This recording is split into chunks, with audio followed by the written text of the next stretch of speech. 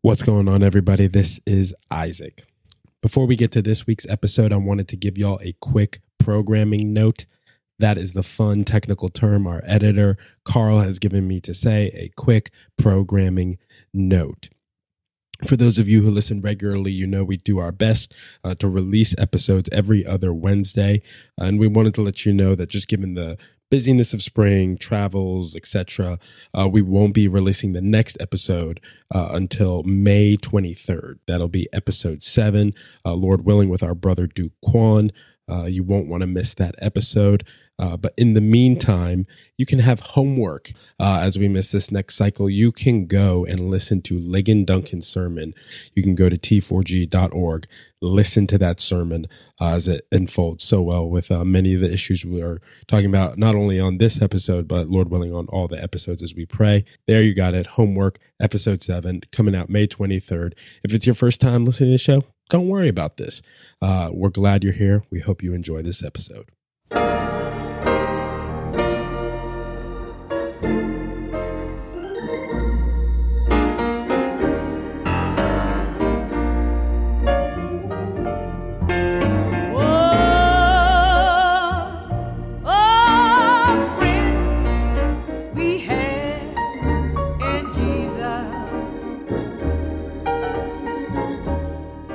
Grace and peace. You're listening to United We Pray. Taking racial struggles to the throne of grace, United We Pray is a podcast about racial divisions in local churches. I'm one of the hosts, Isaac Adams, and I'm here with Trillia Newbell. Hello. How you doing, sis? I'm doing really well. It is a Friday. We don't want to, yeah. You can edit that out. We did. It's okay. Yeah, we'll just date it. There it is. It's a Friday. Everyone's tired. Everyone's happy, including our guest who I'll just introduce him now and take the attention away from us. Our guest is Miguel Davilla. Brother, thank you for joining us. Thank you for having me, man. I appreciate being with y'all. It's really good to have you on the show, brother. Brother, tell us, before we even hop into the conversation, tell us who you are, your ethnic background, and kind of just your heart for these matters. Yeah, man. I'll just give a little bit about myself. I was born and raised in New York City, specifically in the Bronx. Did not grow up in a Christian home whatsoever. Joined the Navy when I was about 17.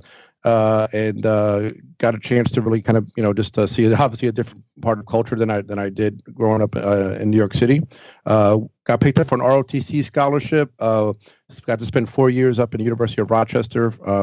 And throughout that entire time, still no exposure to the gospel, still no exposure to Christianity. Graduated in 2000, got commissioned as a Navy officer and got stationed down in Norfolk, Virginia, which is one of the biggest Navy base in the world. 9/11 happens about a year later. And on that deployment, another Navy officer, Christian brother, led me to the Lord on that deployment, and left as an unbeliever and came back a new creation. And so it was converted out in the middle of the Mediterranean. Came back, felt the immediate call to ministry, to specifically to chaplaincy. So I actually got out, went to seminary, went to RTS in Orlando, spent 2 years down there. But the Lord had different plans. Instead of pursuing chaplaincy, he had me actually close. That door was actually closed, and ended up doing urban ministry believe it or not, for about 6 years. With my brothers over at Reach Records. I was working at Ligonier at the time, and I transitioned over to help them start Reach Life Ministries, and to be the executive director through that. And through my time there, obviously God used that time mightily. But my heart for the local church really increased, I think, as it did for all of us during that season, as we were doing conferences and concerts. We just knew that there was a big need for local churches to really embody both the truth that we love, but also the cultural affinities that we just have. And so long story short, I felt a call to church plant, and the Lord called me to come back here to Hampton Roads, Virginia, 2012. Hampton Roads is near the Virginia Beach, Norfolk area. Our church is actually in Newport News, right on the border of Newport News and Hampton. Virginia, about an hour and a half southeast of Richmond. And it's a big military area, but it's also a very diverse area, extremely multi-ethnic, and just a huge need for healthy churches here, and those that obviously represent the diversity of the area. So I think the reason why I'm passionate about the topic we're talking about is because I kind of been joking with some of my friends that the Lord called me to be a pastor at a very unique time in our country, and it feels as though as soon as we planted the church, kind of things just the wheels started to come off when it comes to a lot of work we saw doing. Yep. When it came to race relations and just even the local church. And so I think one of the challenges that I've had is because I'm neither African American or white. I'm Hispanic. I'm Puerto Rican. And as you told me during coffee, you're Neo-Rican. I'm a Neo-Rican because, I don't speak Spanish as well as I should. And so I could understand it, but I don't speak it as well. So, I'm a Neo-Rican, heavily influenced more by New York than I am than Puerto Rico. But obviously, growing up, I mean, all my friends were all African American, Hispanic. Mm-hmm. It wasn't until I got to the Navy that I actually really engaged in white culture. And so I kind of feel like a hybrid in a lot of ways of understanding both worlds, which has been beautiful. Mm. But when you become a pastor, I think people don't know kind of what box to put you in when you don't easily fit into either one of those categories. And so as a lot of the racial events started happening over the last few years, I think certain people just didn't know what kind of a position I would fall into because I didn't easily fit in to either side. And so I think because of that, I think Isaac, what we were talking that day at the coffee shop was, that just seems to be this almost culture of suspiciousness about how do we interact with one another, especially with our pastors, when we don't exactly know where they stand on certain issues. And I just want to talk about just ways that we can just serve fellow pastors well, and how members can just love their pastors well, in not creating that culture, but actually helping to prevent that culture from happening. And the culture would be suspicion. Suspicion, yeah, because obviously, correct, yeah, because a lot of people, obviously, for all of us, this is a very difficult topic for many of us for various reasons to talk about. And as a pastor, you feel the pressure that you want to be able to love all people well where they're at and be able to talk to them depending on based upon their experience of what they're used to. So sometimes pastors can kind of get an unfair sort of starting point, if you will, because of the fact that they're in a unique position to have to love people, all people, and to shepherd people where they're at, even if they disagree with them. And so I think with that, we just got to acknowledge that there's this potential to just be suspicious of our pastors and where they stand, and to just get clarity and to make sure that we have relations with our pastors, that we can get more clarity so that we can love them well, to serve them well. And thank you for sharing that. Thank you for sharing that, brother. Because, and just quickly, so our listeners know, just tell us the ethnic breakdown of your church, because I know your church is in a building where you're renting from an all-white congregation, an older all-white congregation. But tell us the ethnic breakdown, and then Trill, I'll kick it to you. Yeah, we do rent from a 75-year-old Southern Baptist congregation. We actually rent out their chapel. Our membership's about 140 members, and I would say a little less than maybe 40% of that is white, 40% of that is black, and then 20% of that would be Hispanic, and a little some Asian in that. So that would probably be a good breakdown of that demographic. So we're pretty much 50-50. Wow. Praise the Lord. And it gives us an opportunity to pray really specifically for those who are leading multi-ethnic churches, because as you've said, a lot of the work has been undone in some ways because of our current climate, and it can be really hard. So I'm going to add that to my prayer list, just to be thinking of pastors. Well, I have two questions, actually.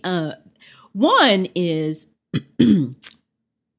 racial suspicion seems like it would also include a bit of assumption that every ethnicity is monolithic. So we're all the same. So there would be some sort of, because all Black people aren't the same. All Hispanic people aren't the same. All people. So So do you think that there is an element there that where do you think that suspicion is rooted and coming from? Because I wonder if some of it would be a bad assumption that leads to that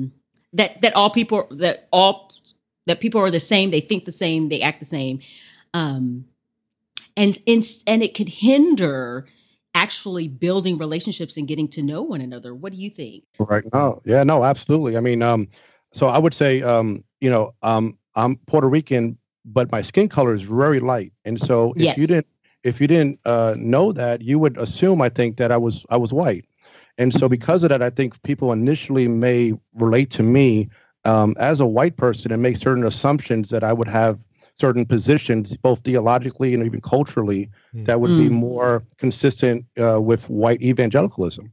Right. And then as you get to know more of my story, that I'm actually Puerto Rican, grew up in New York City, how I spent my time in the military and in ministry, it completely changes that paradigm completely. And then then it begins to give a lot more context to why we're all kind of a hybrid here. And nobody fits easily into any of these compartments that everybody wants to seem to put us in. So I think that's one of the reasons you're right. I think one of the reasons why this is suspicion is because we just want nice and easy compartments. And so we just want to have box 1, box 2. And there really is just an infinite amount of boxes that are there, and nobody fits easily into one box. So one of the reasons why there's such a need to just not start out with suspicion, but actually start out with a desire to get to know each other at a very personal level is what the starting point is, and not to make assumptions, whether it be on skin color or whether it be based on just what you know on just where someone's from or even their ethnicity. Absolutely. Yeah. So that leads to the next question. Your heart is that we would be patient, or at least it sounds like what you're desiring is that we would be patient with pastors as they are trying to serve broadly. So they're serving different ethnicities. They're serving. Is that correct? So if so, how can we serve a pastor in a time of racial suspicion? Yeah, no, absolutely. I mean, I think the first thing is just being willing to ask that question. It's probably one of the best ways to serve pastors well, is just being willing to go to them and say, how can I serve you in this local church better during this extremely difficult time, both in our country, but also within the universal church. So just asking that question, because I think some pastors are going to answer that differently based upon their local context and exactly what it is that they're seeking to address it. So that's one, just ask the question. But two, assume the best about your pastor. 1 Corinthians 13, love hopes all things, and that your pastor is called to a very difficult job when things are easy. And when the things are hard, I mean, how much more impossible is this task that we've been called to? I agree. I do not think pastoral ministry, as someone who's a lay person and watches, is for the faint of heart. I'm just nodding my head over here as a pastor myself. Just like, So just assume the best and just make it clear that you're for them and not against them. That you're there to help to bear the burden, not to be a burden, not to add to that. Now, again, by all means, that doesn't mean that we don't have necessary conversations about what we need to in order to have clarity. Right. But it's about the posture that we bring that to, where there's not this suspiciousness that I've already created a judgment about where you stand, and now I want you to prove me wrong. As opposed to, I'm actually assuming that you are on the most God-centered position possible, and I'm hoping you won't prove me wrong. That's really that's very good and really insightful and convicting. I'm convicted. Yeah, I would say I don't necessarily approach every relationship. I'm thinking beyond just pastoral, but I might go into it with an assumption that they would, and then hope that they would prove me wrong, rather than going in with in a neutral, gracious, non-assuming charitable position. And so that's good. No, Miguel was just dripping this kind of wisdom when we were having coffee, and I was just, he was having coffee, I was having hot chocolate, but I was just like, yep. I'm sorry, pause. You were drinking hot chocolate? I don't drink that coffee stuff. I have never liked it. People were like, "You'll like it in high school." Do you get apple juice? You like it in people, and then like I'm always embarrassed when I order my hot chocolate because I feel like a 5-year-old. No. I just like, and I'm like with someone I haven't met. Like, yes, no, I love it. No, all right, keep going. Sorry, Miguel. Yes, Miguel, distracted. You were dripping wisdom while we were having coffee. If I could add probably just one more thing, I would say is just be committed locally to where you're at here. I think because of the nature of the conversation, there's been a desire to really make that conversation more global, more universal, and at the expense of actually being committed locally. And so just continue to build the relationships, cultivate the relationships in your local church, and be able to address that on a local level before we seek to try to address it on a national level. But it's a both and.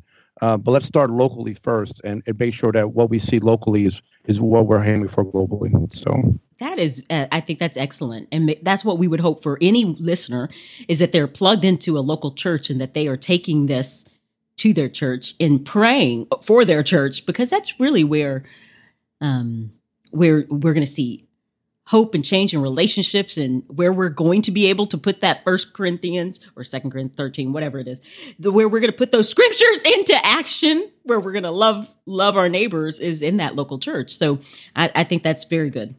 Amen. Yeah, I think you said it when we were having coffee, hot chocolate, Miguel. You were saying, don't assume everything on Twitter is happening in your local church.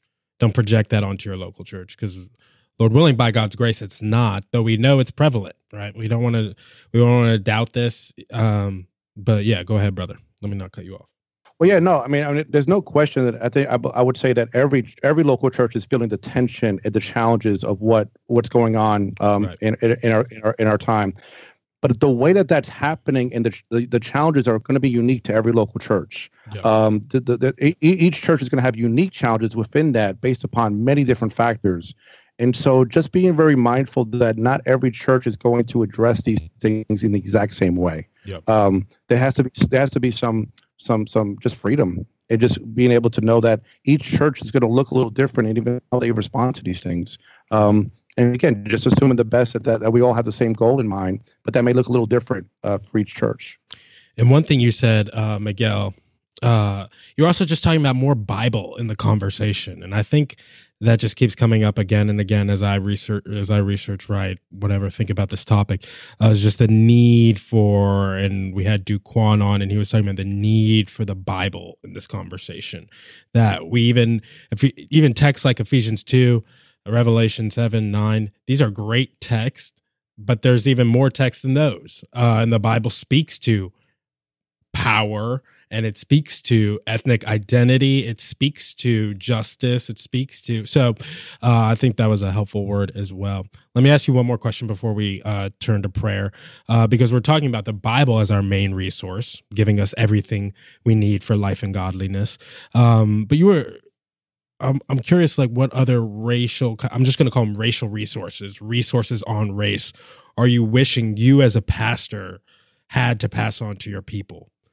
Yeah. So I think one of the things I kind of realized in the last few months was that, every one of us, all our brothers and sisters in Christ, are all coming to this conversation at different stages. Yes. It's as though we're all boarding the train at different stations, but we're assuming that we all boarded the train at the same time. Yep. And so I just think there needs to be more resources and podcasts like this, and blogs, and even us past pastors doing sermon series and other things to just sort of serve as a primer for, one, how did we get here in the first place? This conversation has been going on for a very long time, and didn't just start with the last 2 years. Yet there's some people that think that this is a brand new conversation. Right. And so there just needs to be some resources to bring people up to speed just on how did we get here in the first place? Why now is this seems to be a more prevalent issue than it was even 5-10 years ago? And what is the way forward in a way that we all would shake our head and say amen to.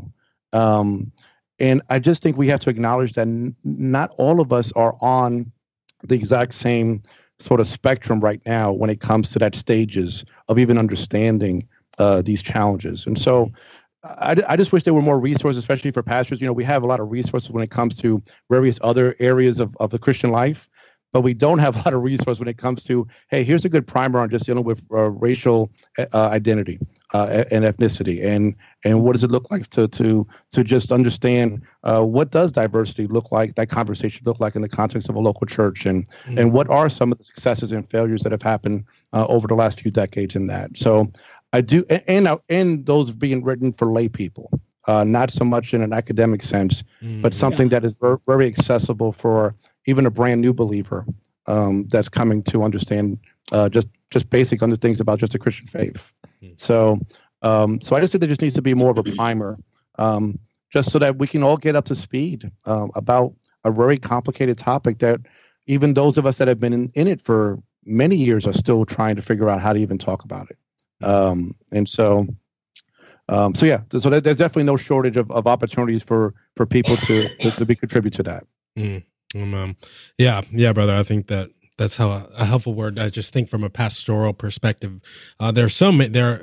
Obviously you'd agree that there's a number of resources out there, but just given the vast amount of train stations that people are boarding on, we need more. And that's what Trillia devotes so much of her time to.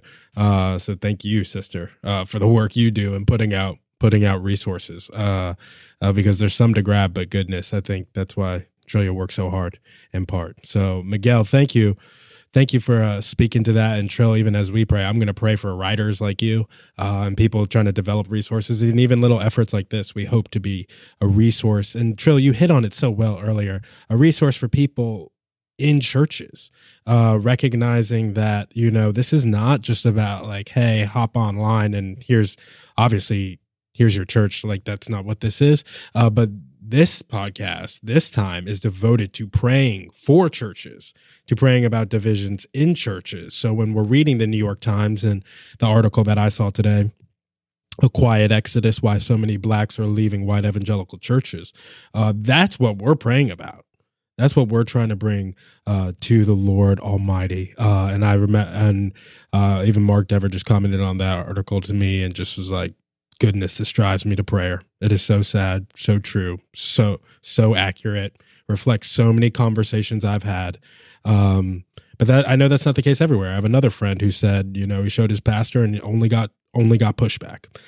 So God knows we need help on this matter. So why don't we go to him and ask for that help? So Trillia, why don't you start us, sister? Miguel, just grabbing any themes from our conversation, brother, that you feel led to pray about, and then I'll close us in prayer. Let's go and pray now. All right.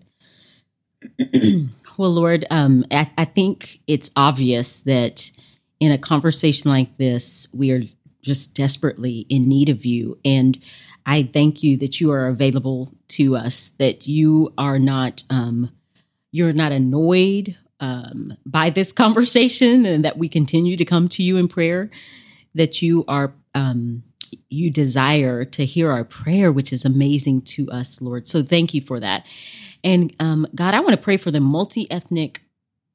pastor who is pastoring a multi-ethnic church. And Lord, I just pray for wisdom, abundant amounts of grace, Lord, that they would feel that they would not be discouraged by our current climate, our cultural climate. You are not wringing your hands, Lord. You are in control. You knew this before the foundation of the world, that we would be at this time right now. So God, I pray that they would trust in you, that they would lean on you for understanding, God, and that they would know that their work is not in vain, and that they would continue to work and not grow weary in doing good. So Lord, I pray for strength and a renewed passion for pastors who are pastoring multi-ethnic churches. But I pray that for any pastor who has any desire at all to see the unity that you have accomplished for us on the cross. God, I pray that pastors would not grow weary, Lord, that they would not become disenchanted, Lord, and but that they would know that you are God and that you are working, and so they can trust you. And you're calling a people to yourself, and no one can stop you.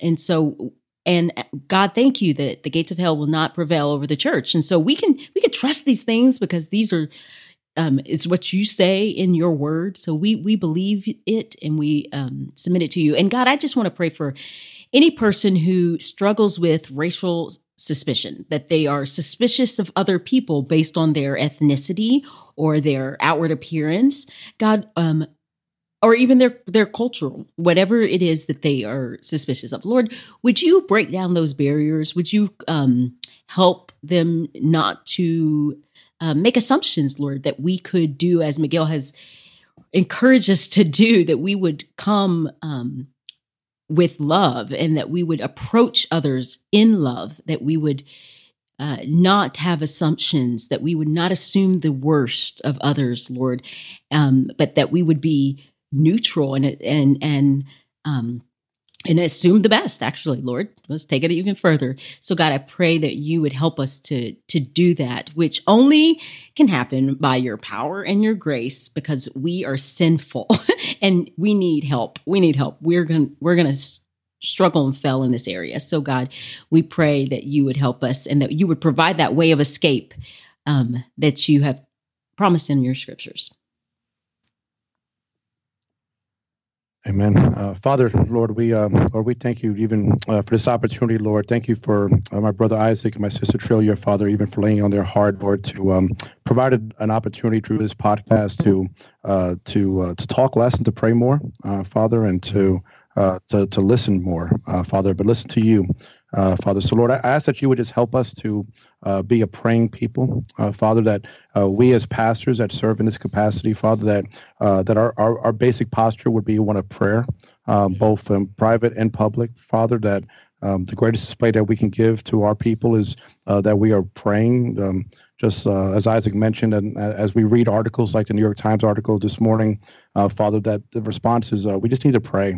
We need to pray that we as the body of Christ can display more of the love that you have shown us in Christ, that can be displayed, Lord, to one another, Father. I'm reminded of Jesus' words in John 13, by this all people will know you're my disciples, by your love. Yes. For one another, not by your cultural preferences or by your ethnicity or by your just sort of even suspicions, Father, but by our love for one another, Father. So, Lord, allow that to be more prevalent in our churches. Please, Lord. Father, Lord, allow the basic characteristic of love to be the vehicle that's driving, Lord, a lot of these conversations, Father, whether it be from members to pastors or pastors to members or members to members, Father, may they be just saturated with love and with grace, Father. And Lord, I ask that you would call us as pastors to lead in that, Father, that our posture would be one of humility, Father, and teachability and of patience, Father, and realizing that we don't have all the answers, Father, and that even we would not have a posture of even defensiveness when it comes to being challenged or criticized for our failure to respond to things as you call us to, Father. But Lord, I also pray for our brothers and sisters and members of the church that they would lift up their pastors in prayer, that they would continue to serve the body well and to encourage them, and knowing that they're at the end of the day just mere men that have been called to an impossible task, Father, that they would the best way that they can love their pastors is by praying for them and encouraging them, Father, and letting them know that they are for them, even when they disagree, that they are still for them, because we are brothers and sisters in Christ, and our unity is much greater than the decisions that we may agree upon or not, Father. And Lord, I just pray just also for our country, Father, that I was very moved by the article that came out this morning, Father, Lord, that the individual that was mentioned that struggles to find a church, that is unfortunately such a common situation, Lord, now. And Lord, would you help us, Father, to change that narrative, Father, to change that from being normal to abnormal, Father, that we as churches would see the great privilege that we have to just be to really change the way that people perceive what it means to be part of a local church and what it means to even visit a local church and what that perception will look like, Father. So, Lord, let us be on the offensive, not the defensive, when it comes towards these things, Father, and help us to be able to see that maybe a different article can be written in a few years from now, that there'll be a different experience, Father, than what was shared this morning, Father, and Lord, realize that we all have a responsibility in that, whether we're members or pastors or whatever our role in the church is, Father, that we all need each other. To be able to do this by the power of your grace and by the power of your Spirit, Father. So, Lord, humble us, keep us low, Father. Keep our posture biblically aligned to your word, Father. And Lord, help us to be able to love everybody, no matter where they come, no matter what station they come on the train from, Father. That we would love everybody. Father, that's on the train with us as we seek to take this journey together, Father. So we ask that you would do this for our good and for your glory, Father. In Jesus' name I pray. Amen. Oh, Father, our Father, Lord, we thank you that so many people from so many tribes call you Father. Our Father, what two wonderful words we get to pray to you, Lord. We thank you for that. Because we don't deserve to pray those two words, and yet you still call us yours, and we get to call you ours. Oh, we're so grateful. Oh, we're so grateful that you forbear with us in all our sinful mess over the centuries, Lord, in this country. And mess, we can't even agree on what the mess is. Lord, thank you. Father, I thank you for Miguel and the diversity you've given him at that church, Lord. We know that's a gift and nothing he conjured up or engineered. Father, we know that even the way our communities are shaped have been affected by racism, Lord, and that just makes the work all the more difficult. Would you give us wisdom to that end? Father, we pray for lay members in churches that they would serve their pastors well, even as they disagree with them. Father, we pray that they wouldn't be violating their conscience, Lord. We thank you that there are many churches people can go to. Lord, we do think of sisters like the one in that article who are just wandering, Lord, and we know that in so many ways she's wandering for good reason. Oh, Lord, would you heal that hurt? Would you heal our churches, Lord? Father, I pray for writers like Trillia. Lord, even just trying to write an article myself recently, seeing how hard it is to write about the most fraught topic in this country. It is far from easy. And yet, Lord, we need biblical resources on this topic. Father, we need more than just cribbing from the world about this topic. And we thank you for even the common grace you've given worldly people about this topic. And Lord, how that instructs us. But Lord, would you fill those in the church with wisdom on this topic? Would you help us to elevate silenced and marginalized voices who have that wisdom? Lord, let them have the platform so that we can learn and repent and lament and grieve, Father. We pray that would become an increasing concern. Father, we pray that members in churches would be honest, Father, that they would be local and that they would be biblical. Father, I just pray for elders and pastors, Lord, as they do this difficult work, Lord, that they would not be quick-tempered, that they wouldn't be violent with their speech, that they would repent quickly, Father, that they would not think they're above reproof, Father, that they would smell like their congregation, and Lord, that they would care about race. There's too much indifference about this topic right now. Too much hostility about this topic right now. Oh, Father, let us just be men who show that the power of the gospel is sufficient for this. And Father, thank you for all the sisters who have modeled that so well. Lord, we know that trust has been broken in this country. There's no way around that truth, Lord. Trust has been broken. Suspicion exists. Oftentimes it exists for understandable reasons, oh Lord. But you can take what's broken and make it whole. You can take what's wrong and make it right. And so we come to you and we ask you to do that, Lord. In our churches, in our communities, in our congregations, in our nation, and in our world, Lord. Lord, you spoke it into being. Things like this are easy for you. And yet we trust your sovereignty. We trust your wisdom. We trust your power.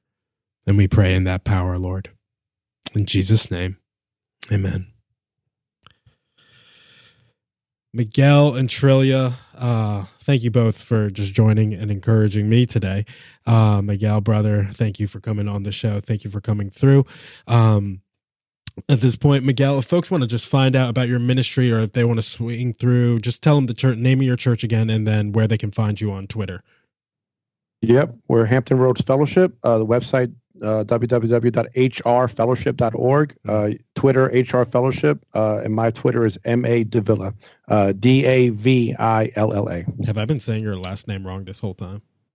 There's many different ways to say it. So, what a gracious response! That's right. That's right. Seriously, you can tell this man is a pastor, and the racial suspicion continues. Okay.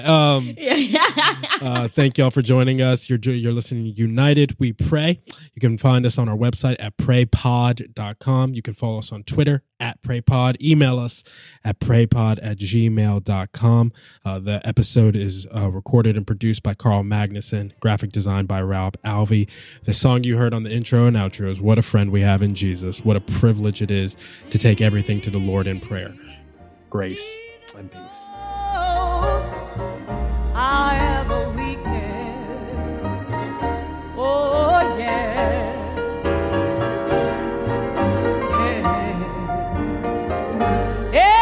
Everything to God in prayer.